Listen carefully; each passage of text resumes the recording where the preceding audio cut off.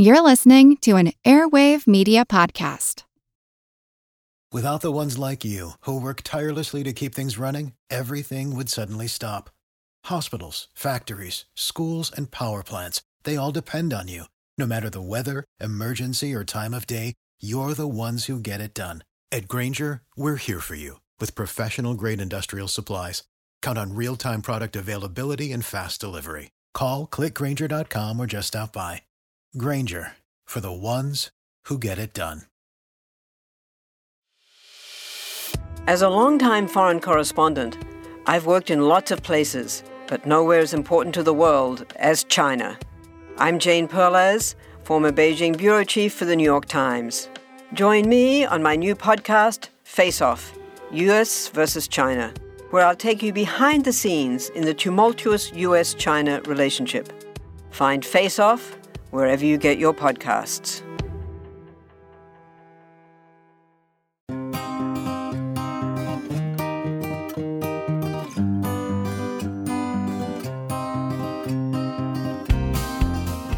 Hi, everyone. Welcome to Big Picture Science, produced at the SETI Institute. I'm Seth Shostak. I'm Molly Bentley. You may have heard this bit of wishful thinking from epidemiologists during this pandemic. If we could somehow wave a magic wand and make everyone freeze in place for 14 days while standing 6 feet apart, this virus wouldn't be able to jump to a new host and the infection would sputter out. 2 weeks not moving a muscle. Well, we can't do that. It's not practical or even possible. But there are practical things we can do. Continue social distancing, stay at home to the extent possible, and now the latest recommendation from the CDC, wear a mask if you go out in public. There's no magic solution for this crisis, but we might be able to learn something from fantasy, which, by the way, is our setup for what's coming next. There are a lot of different reactions to zombies in popular culture, ranging from intense dislike all the way to superfans, hence the current zombie craze. Seth, what's your take on zombies? Are you a fan? Well, I do like them because they're so relentless and mindless. I guess they're mindless because they don't have any brains. But yeah, I mean, it's a different kind of enemy than the sort of the high-tech ones that you see so regularly. Yeah. And the zombie craze actually goes back to the 1980s, 1970s, doesn't it? Well, zombies were something that existed in the fictional realm, I think, before that. But George Romero produced a bunch of low-budget films, including one shot in Pittsburgh, that garnered a huge audience. So, yes, I guess you could say the 1980s were the birth of popular zombieism. Well, these walking corpses keep popping up, which I guess is kind of a calling card of the undead, and have continued to do so for years, reanimated in comic books, novels, television series, and movies. We could say that the simple reason zombies persist in culture is that monsters represent our deepest fears. That is at least one reason why some people find them useful, helping us to address and respond to real-life crises, such as what we're trying to get through right now.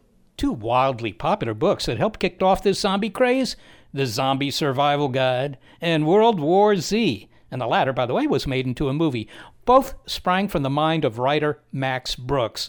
But first, he did a lot of research, not into zombies, but about disaster preparedness. His expertise on the topic got him invited to become a lecturer at the U.S. Naval War College and a fellow at the Modern War Institute at West Point. Max Brooks is also the son of Mel Brooks, and together they did a public service announcement about the importance of social distancing, which we'll hear later. But first, let's get to those zombies, because while I didn't know much about them before preparing for our interview with Max Brooks, my nephew Archie did. I interviewed him about a project he was quite devoted to and finished last summer. We'll begin our conversation with Max Brooks about that. Max, we would like you to hear this short interview that I did with my nephew Archie and get your reaction, because you'll recognize what you and he have in common. Is it okay if we play this for you? Play away. My name is Archie Bentley. I am 10 years old. So you have some writing in front of you. It's a manual. What's the title of your manual? How to Survive the Zombie Apocalypse. And can you describe it? Is it something that you wrote? Did you go to other sources? Are there drawings? What is it exactly? I did go to other sources, like online, and I got some of my information from books, like World War Z, for instance. The first 3 pages I read in the bookstore kind of inspired me to write something to, like a manual to help me survive. And there are no drawings. No drawings. Okay. What prompted you to write this? You wrote this months ago before any of us were facing this pandemic. Why did you write a manual of how to survive a zombie attack? At first, I wrote it because I just wanted a manual to tell me how to survive if you got lost or if like a chemical reaction happened in your area. But it was a bit boring, so I wanted to make it more exciting. So I added some zombies in, and I made it a zombie manual. Archie, what's the single scariest thing about zombies? They're undead. They have no brains, yet they can live, and all they live for is attacking you. Zombies were always kind of a thing, like, in my nightmares. Myths, legends, and kind of like mysteries are really my thing. So I kind of wanted to do something of survival with something that's completely fake and not real, so that would be zombies.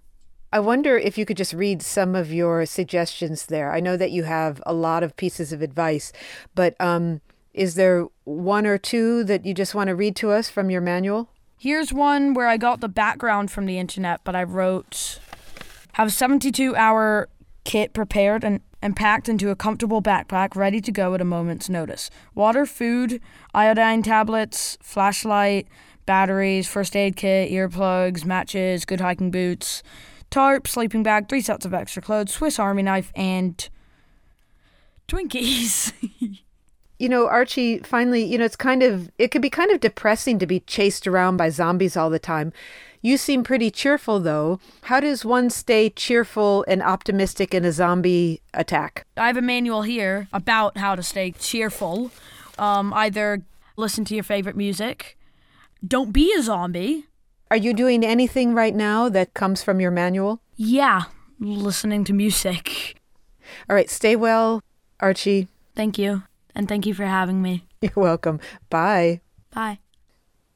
Well, Max, I wonder if you have a reaction to hearing that, to hearing a 10-year-old draw inspiration from your work to create his own survival manual. He read the wrong book. This poor kid read the wrong zombie book. My first book was literally a book on how to fight zombies. And we have to send it to him immediately. You've got to email me his address so I can get this to him. Well, I'm sure he would love that. And I want to apologize for my nephew reading the book at the bookstore and not buying it. No, that's quite all right. Listen, now I know who to go to when the dead rise. I don't want to presume that he would protect me, but, if there's a chance, if you could just pass him a note and just let him know that, when the dead start to rise, I'm coming to his house. Max, for you, what's the appeal of zombies? I mean, life after death? Is this just a sort of a maybe forlorn hope that you can come back even as a mindless, brainless critter? What? No, that's crazy. I'm not. There's no want or love. There's nothing but fear. Did you have a fear of zombies when you were younger? Yes, I'm terrified of zombies. My very first book is the Zombie Survival Guide, because I was terrified of zombies and I wanted to write a book on how to protect myself. Your book about zombies is really a survival manual, and you there's a lot of research that goes into this about actual preparedness in a disaster. But I wanted to just talk about the appeal of zombies for a moment. I mean, you heard what the appeal was for a 10-year-old, but I do wonder if there's something about monster stories and horror stories that help adults as well imagine the unimaginable. Well, let's just talk about this 10-year-old for a minute and say that he nailed it. Because when you're trying to impart facts, when you're trying to educate, the two great pitfalls are either scaring people away or boring them to death. And this young man completely understands that. He was actually initially setting out to write a real disaster manual. And he realized he wasn't going to get anywhere. So what do? How do you impart real knowledge and yet keep people engaged? And this young survivalist figured out the magic solution, which is you give a fictional response, but you give factual solutions. And he did it. And that's literally all I do. Research what really goes wrong in disasters. Because for every one person who would die of a zombie, how many people would die of infection, dehydration, malnutrition, accidents? And that was a disaster prep scenario with zombies thrown in. And of course, I mean, for people who are unfamiliar with zombies, as I was until not that long ago, there is the theme of viruses.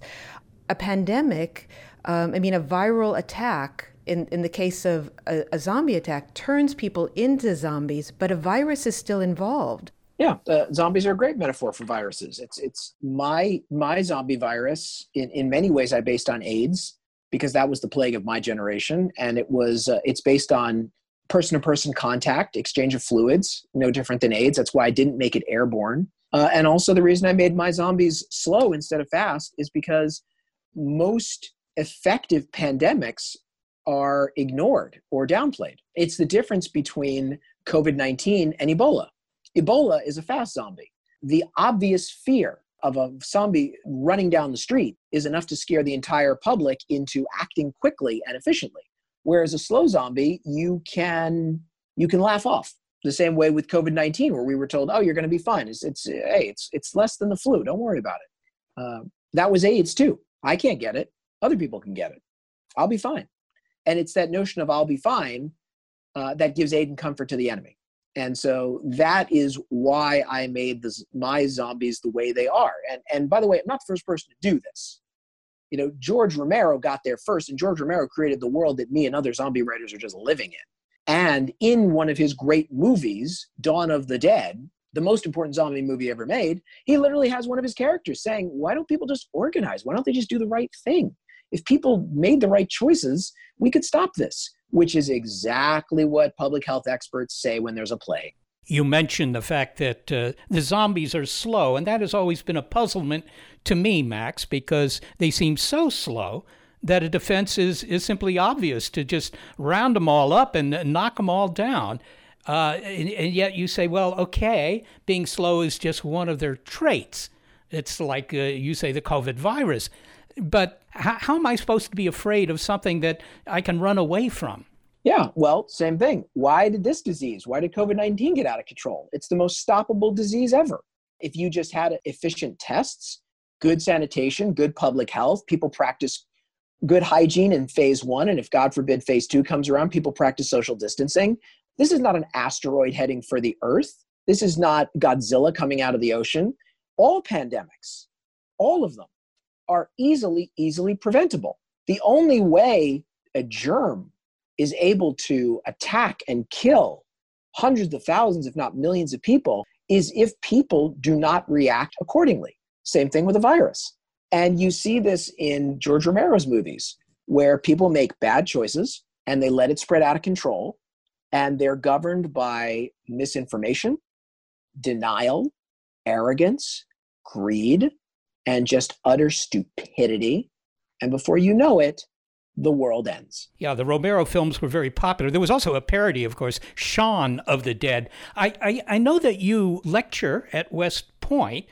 What is indeed the point that you're trying to make to the military strategists? Well, I should say that World War Z was on the reading list of the presidential, you'd call it the presidential reading list at the Naval War College. This was many years ago. I was asked to come lecture. And I talked about creativity, and I talked about how societies respond to crisis, because in all my work, I research heavily real threats. For every 1 hour I spend writing, I spend 10 to 100 hours researching. And like I said, my threats are fictional, my solutions are factual. And so therefore, if we're talking about a plague, a natural disaster, a war, all the pieces that you find in my book are the exact same puzzle of reality. How do individuals respond? How do systems respond? How do governments respond? I speak to the military, and at the Modern War Institute, I lecture to cadets, and I publish articles specifically on systemic threats. You know that there has been research, actually, by mathematicians in which they use zombie apocalypse as a model for this kind of stuff, for viruses and other health threats. So apparently it has some similarities in terms of the exponential spread of the disease and also the exponential decrease of the infection, that sort of thing.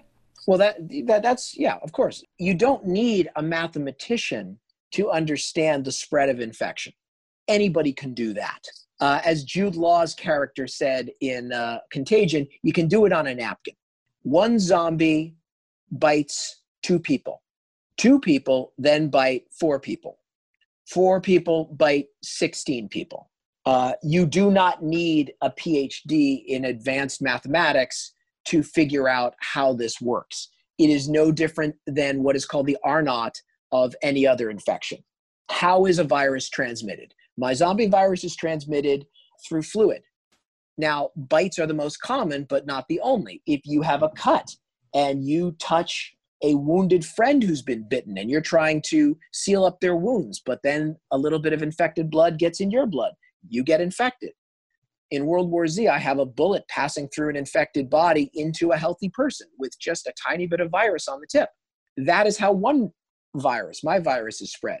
Other viruses are spread through the air. We know that with COVID-19, it can live in what's called fomites, infected surfaces. Somebody sneezes, covers their hand over their mouth, gets it on their hand, touches a door handle. Someone else then touches that door handle and then scratches their eye. That is how another virus can be infected. Something like measles is so virulent that it can live in a room hours after someone has left that room. When figuring out how a zombie virus is spread, it's no different than the basic common sense with how any virus is spread. What's happening now is very real. And as anxious as adults are about what's happening, there's a very real effect on children. They've had their routines disrupted, and because children don't miss anything, they're picking up on all of our adult fears. I wonder if you have any advice for how to talk to children about what's happening. Yeah, I think children are much more resilient than we give them credit for. I know we're living in an age where we are reluctant to push our children in any way, shape, or form. But I think this is an opportunity to empower children by showing them that they have a responsibility beyond themselves. You know, I've always been honest with my son. He's 14, he just turned 15. He had to spend his 15th birthday trapped in our house. But he is of an age where I am able to explain to him the facts. And I am also able to make him understand that he has a job to do, that it is not just about him, that he is part of a larger family and he has to do his part. He has to do his chores. He has to homeschool. He has to make sure that he does not go infect his grandma or his grandpa. If he was 8 years old, obviously I would speak about it in a different way. And it's not just about age. Different children have different, obviously, psychological and emotional makeup. So you have to know your child and you have to know what they can take. But what I will not do is sugarcoat, and what I will never, ever, ever do is make him believe in the myth, the lie, that he is the center of the universe and that he is not part of something bigger than himself.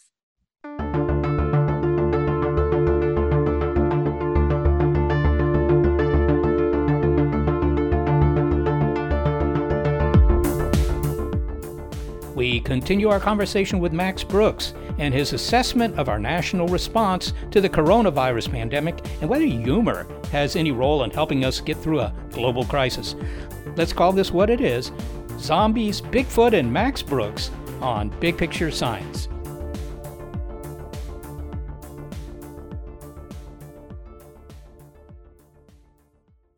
Our bodies come in different shapes and sizes, so doesn't it make sense that our weight loss plans should too?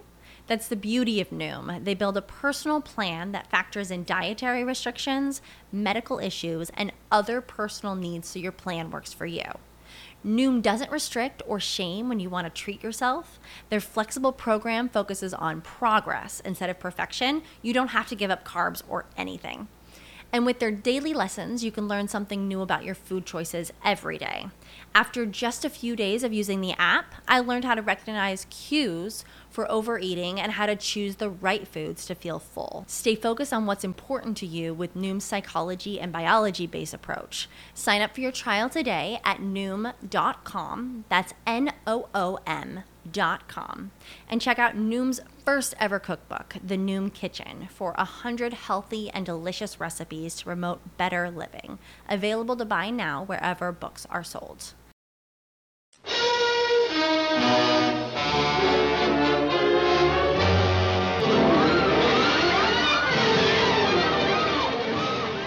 On the subject of how monster stories can help us to make sense of what's happening now, I was thinking about the titles of old horror films, sequels, which were often something like Son of Frankenstein, Son of Godzilla, Son of Dracula, Son of Lassie. And so our discussion about monsters with author Max Brooks could be called Son of Mel Brooks. Mel Brooks, of course, is the director of several classic comedy films, including Blazing Saddles, Spaceballs, High Anxiety, and that last one is quite an appropriate theme these days, and his own Frankenstein comedy, Young Frankenstein. It's pronounced Frankenstein.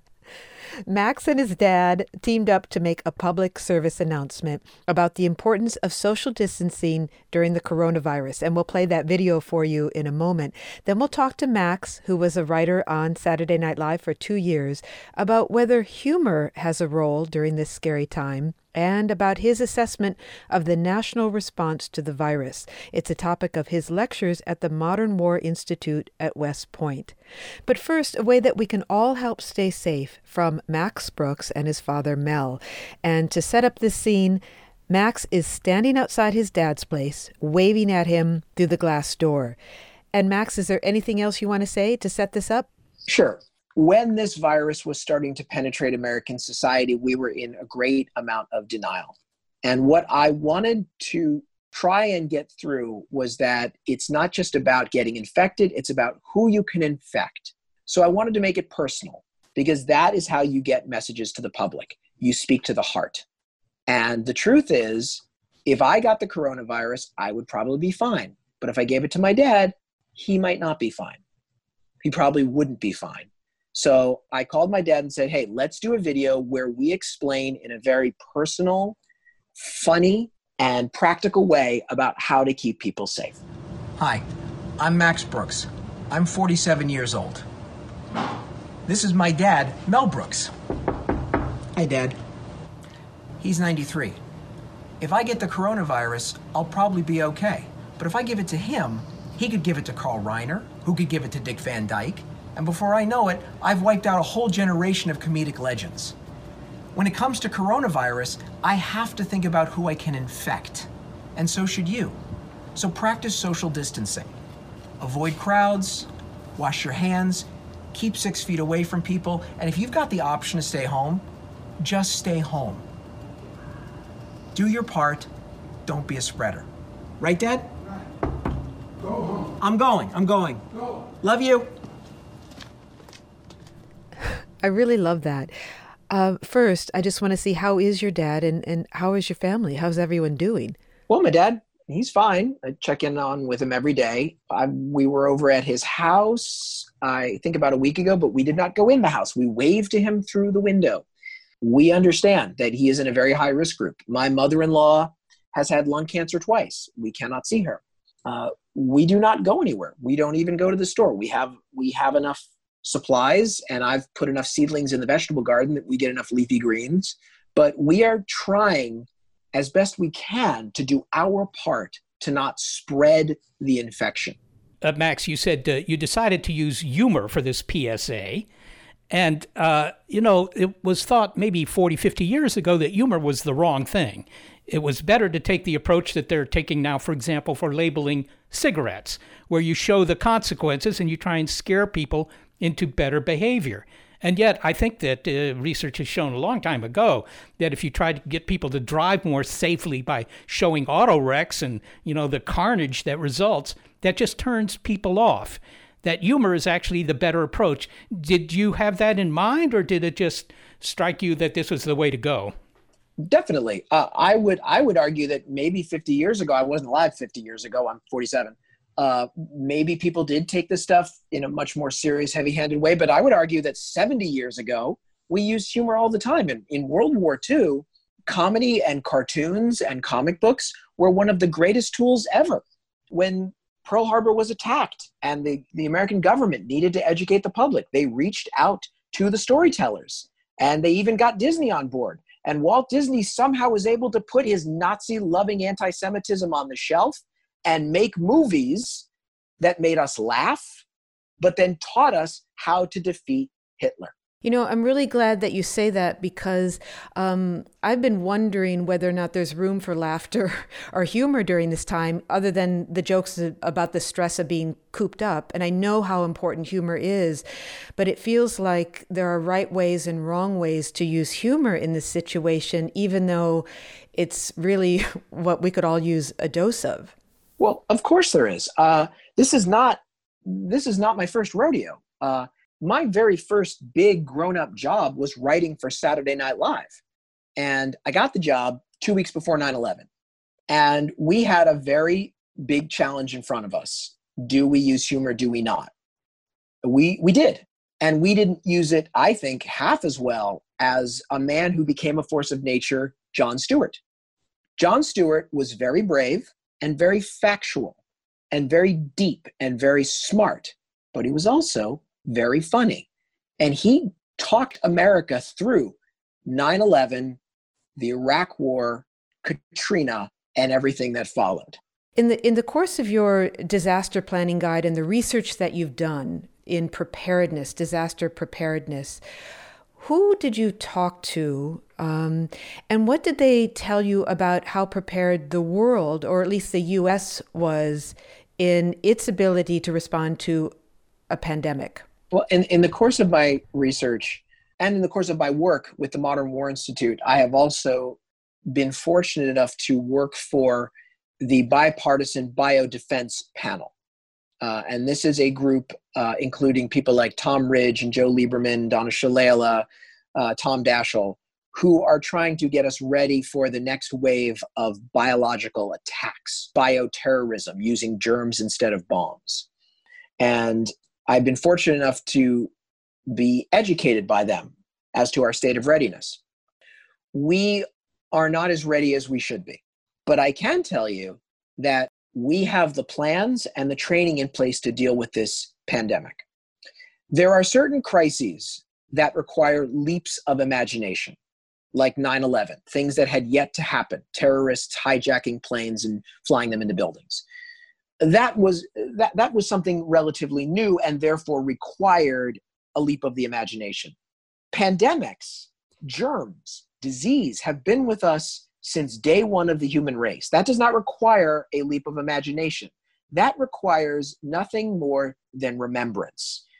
We have something called the National Response Framework. That is the master disaster plan. And in that plan is the Biological Incident Annex to the Response and Recovery Federal Interagency Operations Plan. And if you're wondering how I'm able to remember such a complex term, I don't. It's sitting right here on my desk. It is free and open to the public, and the government wants you to read it and download it and understand it. That is the advantage of living in a free and open society, unlike an autocracy like China. We have a plan. We have had a plan. We have been working to refine this plan since 1918. So the notion that we were caught unaware is an unforgivable, indisputable lie. That's unsettling. It does seem that people are taking this quite seriously now, even if there was an uneven response across the country, at least in the United States initially, about a month ago.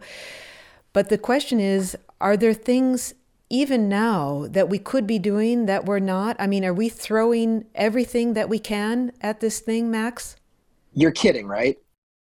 Oh my God. No, this is a disastrous response. We have not enacted the National Response Framework, which is right there, which includes the Defense Production Act. And what the Defense Production Act allows the government to do is to organize the private sector and allow them to work in partnership to produce the equipment that we need. This is why we have a Defense Production Act. So we don't have to build factories overnight. And also so we don't have to nationalize factories like in a communist country.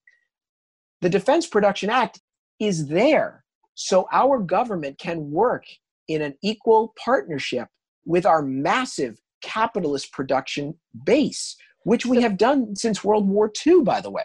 So we have this amazing tool, and I think the president has gone back and forth on whether or not he's going to enact it.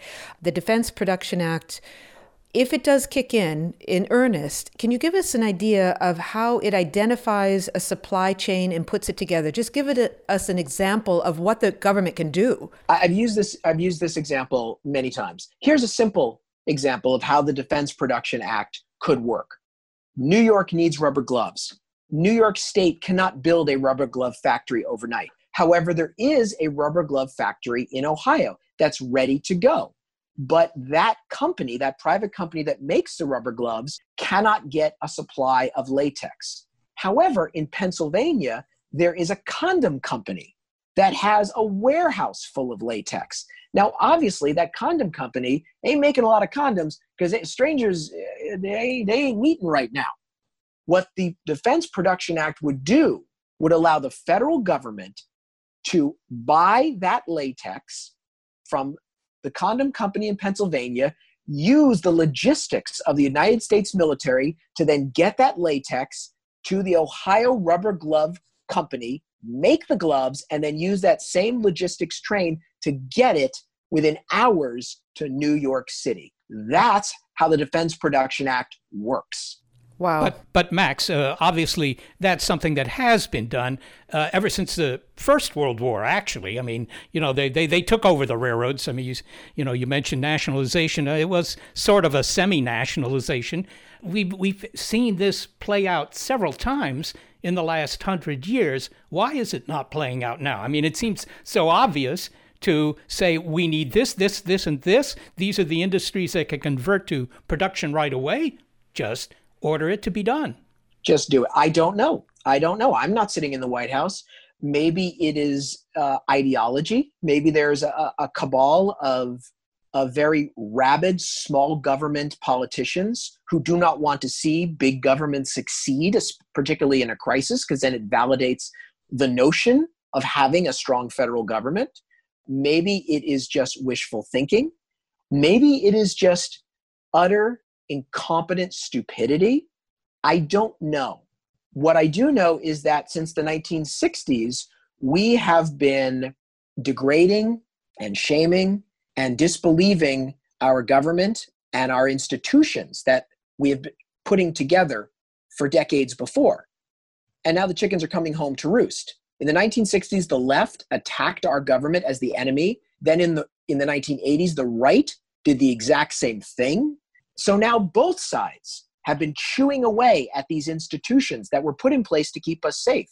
And now suddenly we are calling on this organism called the United States government that we have seen as the enemy to come in and save us.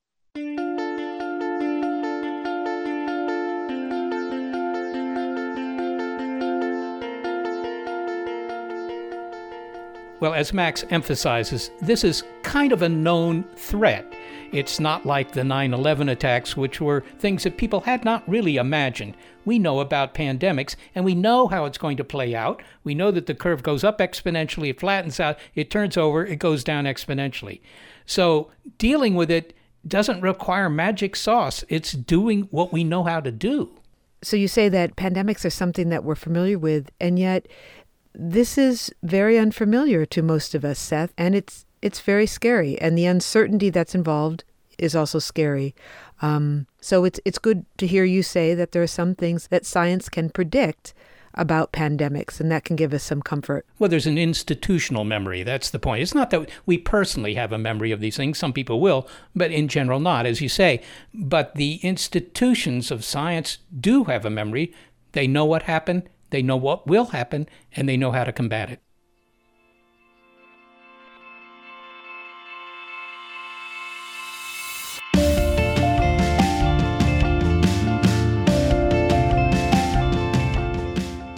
Up next, more of our conversation with author Max Brooks about a new book about monsters that also deals with disaster planning.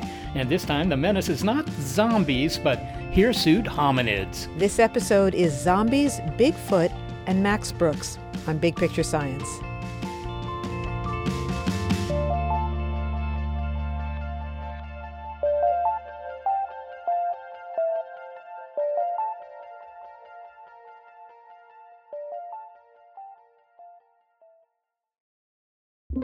With Wired Science, you can geek out all you want. It's a podcast for anyone obsessed with math, science, space, biology, or technology. And it provides in-depth coverage on current news and discoveries. From strange diseases that turn your tongue fuzzy to tech that'll help crops grow from space. New episodes are released nearly every day, and they're typically under 10 minutes, so you can easily make them a part of your daily routine. Listen in the morning while you're getting ready or during lunch while you check NASA's astronomy picture of the day. Check out Wired Science now, wherever you get your podcasts. That's Wired Science, wherever you get your podcasts.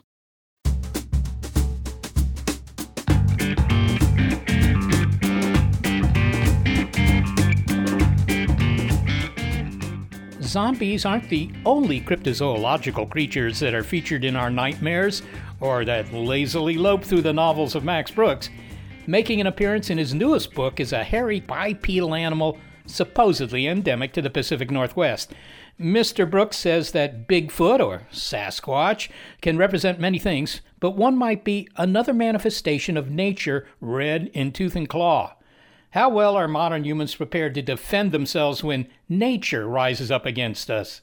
Max Brooks' forthcoming book, Devolution, a first-hand account of the Rainier Sasquatch Massacre, is fiction, in case there was any doubt.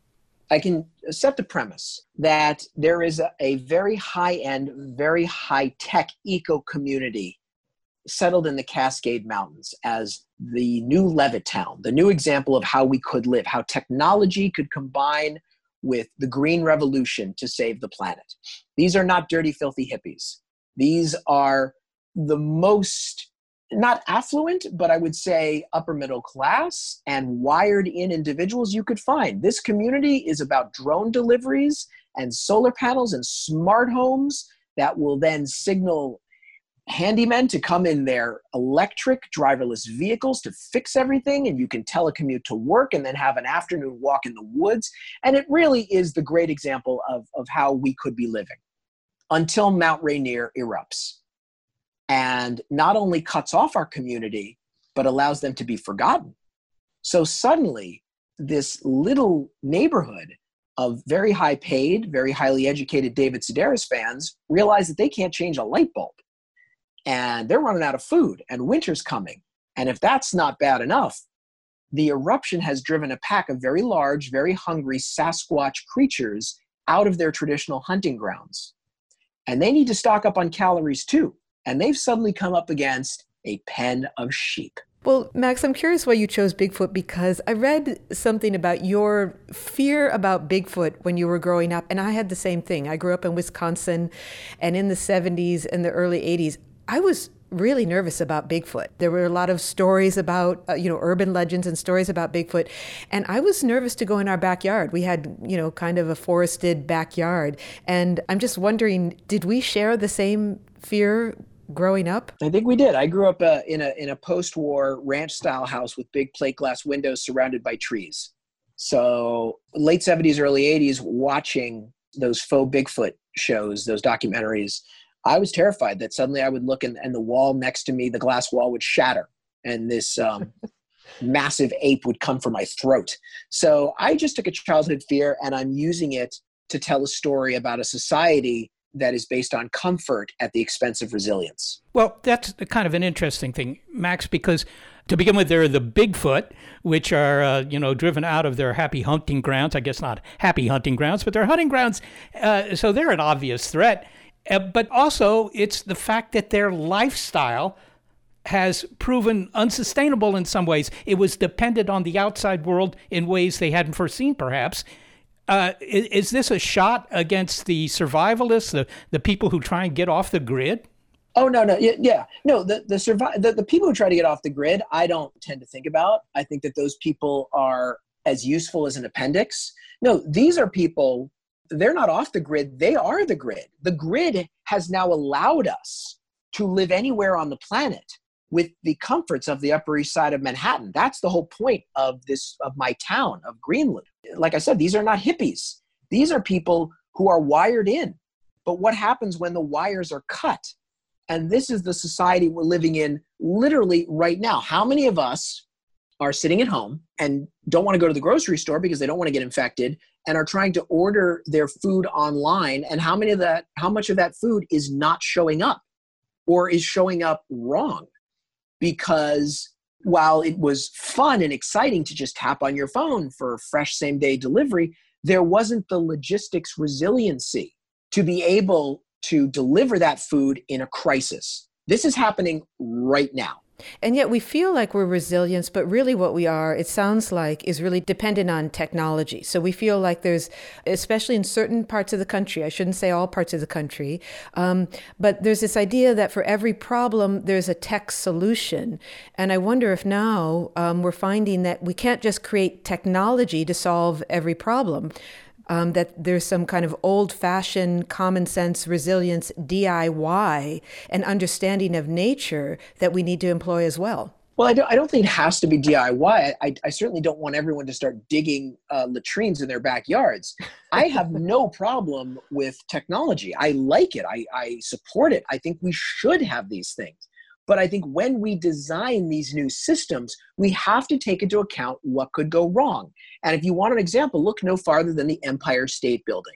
On the top of that building was built an airport for the day that we would all be commuting to work in giant bags of hydrogen. That is literally why the Empire State Building has that spire, because it never occurred to people that we wouldn't all be going to work in a bunch of miniature Hindenburgs. It was actually tested out. They did dock some dirigibles there, right? It worked. It was great. Everyone said this is going to be the wave of the future. You're going to leave your house in Connecticut or New Jersey or wherever, and you're going to drive to your local blimp port, and the blimp is going to take off and take you right to your building. What could possibly go wrong?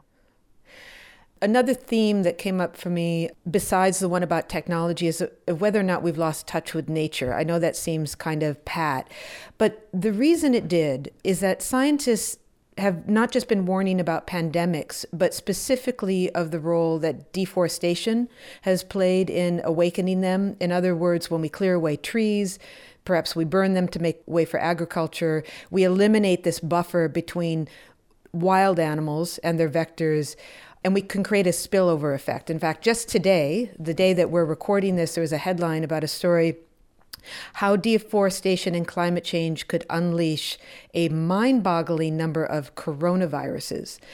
So I'm wondering if your book is also exploring that idea of these sort of well-meaning back to nature types coming up against real nature in tooth and claw, one, and also the fact that we don't really understand how to live in harmony with nature anymore. Yes, no, that is exactly one of the themes of the book. You can't live in harmony with nature because it's not harmonious. Nature sets the rules, and you can't write your own rule book and expect nature to obey. That is the problem with the people in my little eco community. These are urbanites. These are people who have never been in nature and therefore are able to anthropomorphize it. This is the problem. This article that came out today about plagues crawling out of jungles that are being cut down, to that I just say, duh, because we've known about this for decades. This is nothing new. We have known the more wilderness we cut down, the more we expose ourselves to hidden pathogens. My work with the Biodefense Panel has taught me that one of the great vectors of disease into this country is the illegal pet trade, because people want their exotic pets. But because those pets are illegal, they're smuggled into this country without any inspections, without any medical checkups.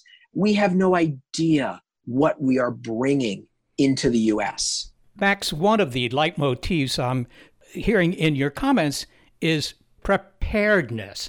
that that we seem to be very poor at firing up our crystal balls and seeing the kind of things that could be a threat around the corner. One, of course, is naturally myopic. I'm sure that's wired into us. 100,000 years ago, you didn't have to, worry too much about what might happen to you 2 weeks into the future.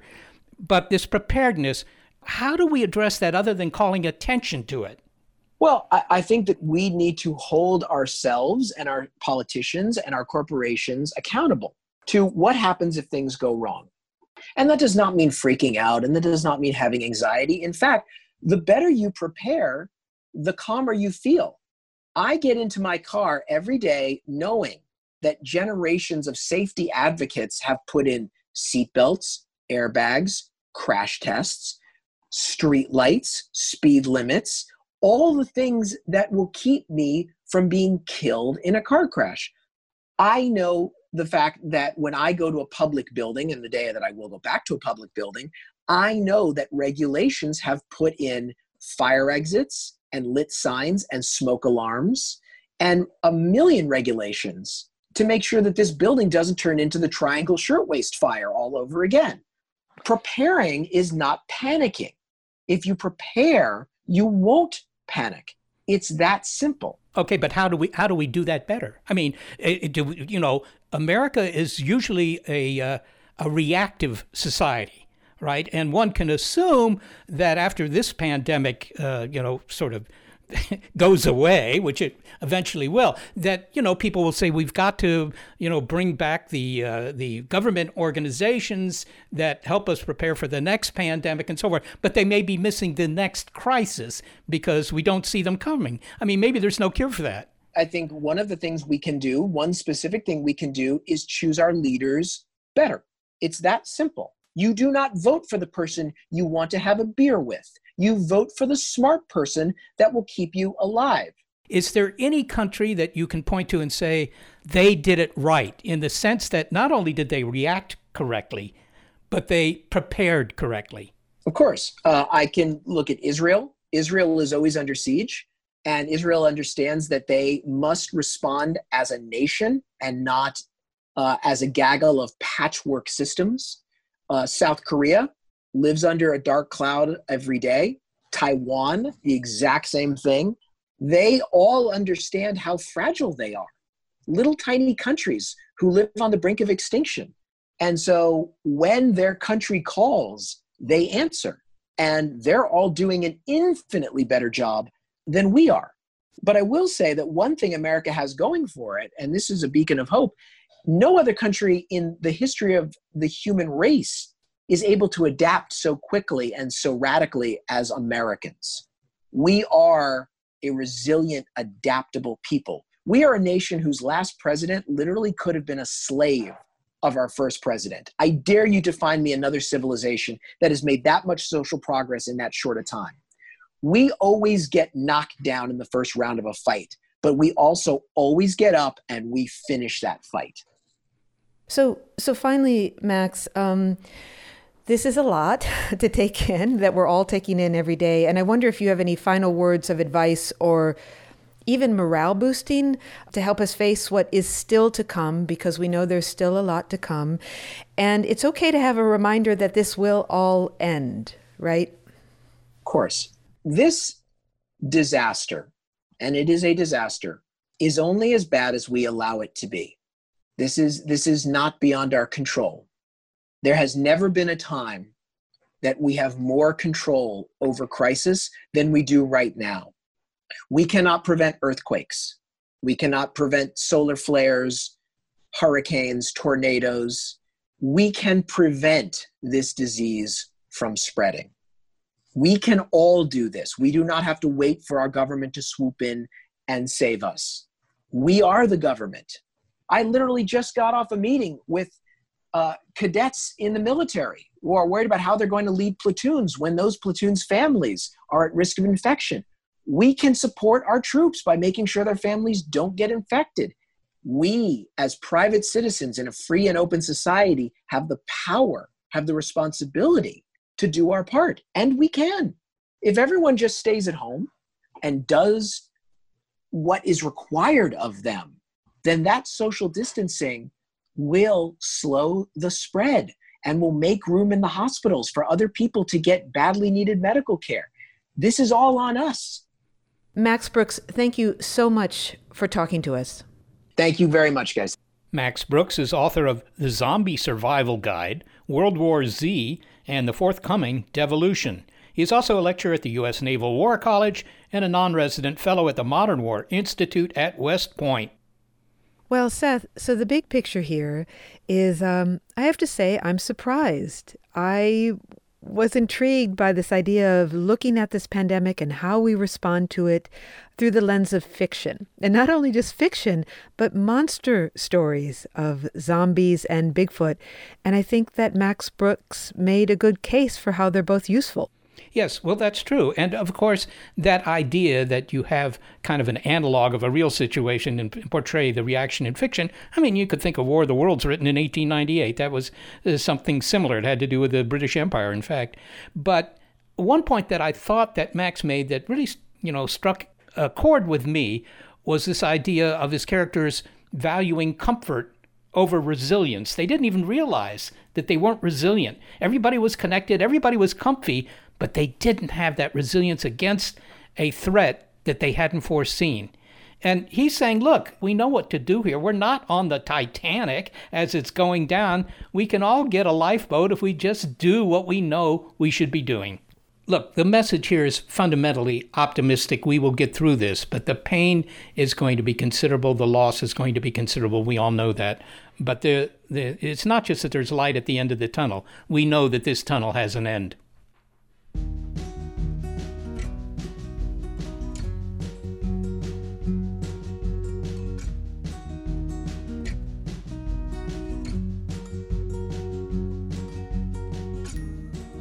You may be getting used to hearing this final thought. I hope you've memorized it. But there's still a lot of misinformation out there about this outbreak, including pseudoscience remedies and false statements about how the virus operates. If something sounds incredible, it probably is. So check the facts with reputable science sources like your local public health service and the Centers for Disease Control and Prevention, or the CDC. Follow the science. We couldn't do this show without senior producer Gary Niederhoff and assistant producer Sarah Derwin. Thanks to them for their help and for continuing to work on the show from their homes. I'm executive producer of Big Picture Science, Molly Bentley. Thanks also to financial support from Rena Shulsky David and Sammy David, and to the William K. Bowes Jr. Foundation. Big Picture Science is produced at the SETI Institute, a nonprofit education and research organization that investigates, among other things, the evolution of life. I'm the Institute's senior astronomer, Seth Shostak. Also, a big thanks to our listeners. This episode of Big Picture Science is called Zombies, Bigfoot, and Max Brooks. If you'd like to hear it again or hear more Big Picture Science episodes, well, you'll find them in our archive at bigpicturescience.org, and you'll also find links there to the guests you heard today. Stay safe, everyone.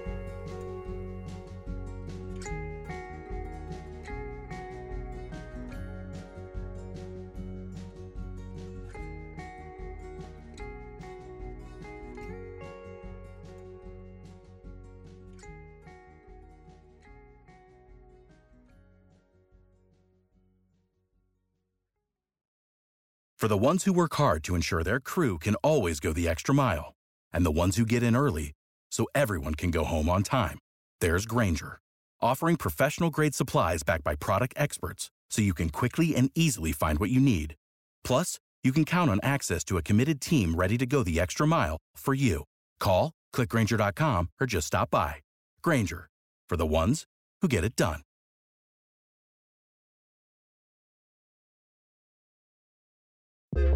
The world is constantly changing and transforming. Cut through some of the noise with What's New with Wired, a podcast that goes in depth on the latest news and technology and culture. Their award-winning journalism will help you make sense of what's happening in the world. Listen to What's New with Wired wherever you get your podcasts. That's What's New with Wired wherever you get your podcasts.